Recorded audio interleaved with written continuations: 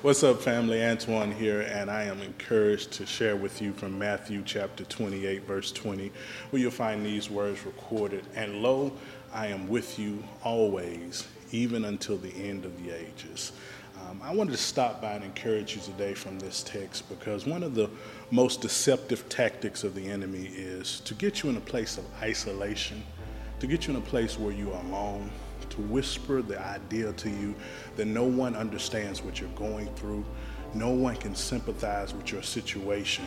And in that place, he fortifies himself in such a way that makes it almost seems impossible to see the end, to see what the Lord is capable of doing.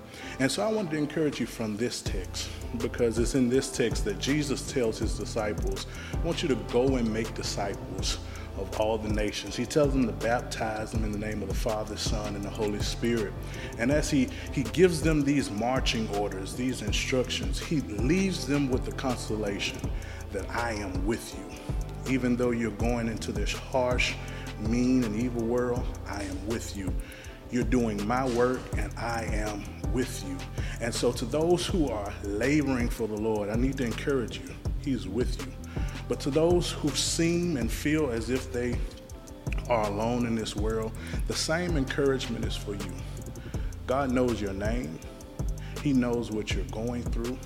He knows every intricate detail about you, and you are not alone. So if you're in that place, I'm encouraging you today to cry out to the Lord. He will make himself known to you, and you'll see his presence. Until next time, go in peace, family. I love you.